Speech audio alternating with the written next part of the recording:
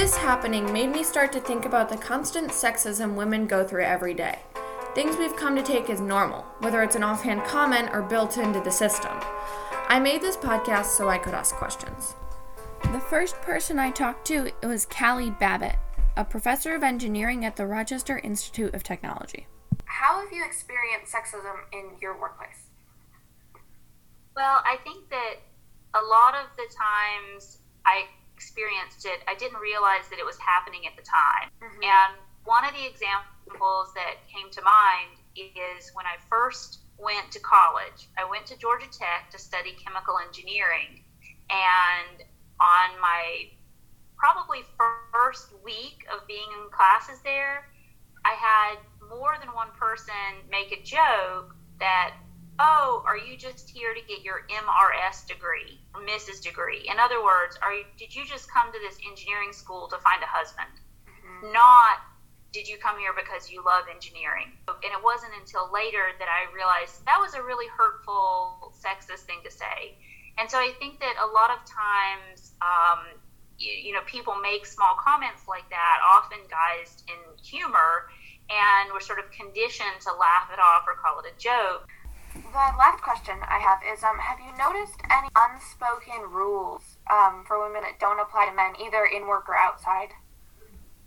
I think the biggest unspoken rule that I deal with is the acceptable ways of communicating. I've definitely seen cases where there's this unspoken rule that a male colleague can be very vocal, very strong-willed, really adamant about things and forceful about things, and they're often called good leaders, strong character, very strong person, whereas when a female does it, it's often that she's really mean and shrill and maybe some words that aren't so nice to repeat. The second person I talked to is Dr. Dawn Harris, the head of emergency medicine at Sierra Nevada Memorial Hospital in Grass Valley, California. How have you experienced just offhand almost sexism in your workplace? Day-to-day life is full of nuance, and I would say that it's just generally present. Being a woman and being a woman doctor, when I looked much younger, I often found that older people didn't accept me as a doctor or didn't believe that I was. Mm-hmm. They would complain to the nurse that housekeeping came in, but they haven't seen the doctor yet. But I would say the most sexism I experienced was in my training. You had to fight for wanting to get experience. You had to fight for them to notice you, and there was overt sexism. It actually changed my career choice. It changed the trajectory of my career. So that it's huge. It's huge. In medicine, as a woman, you have to fight. You have to fight for what you deserve. So then, I guess the last question I have is, have you noticed any unspoken rules that apply either at work or outside that you think you kind of have to follow without really thinking that men don't have to worry about?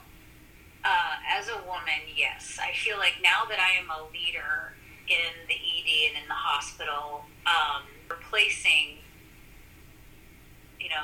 year after year after year of men that were in my role, I think they were able to just say, "Okay, I want you to do this, so just go do it."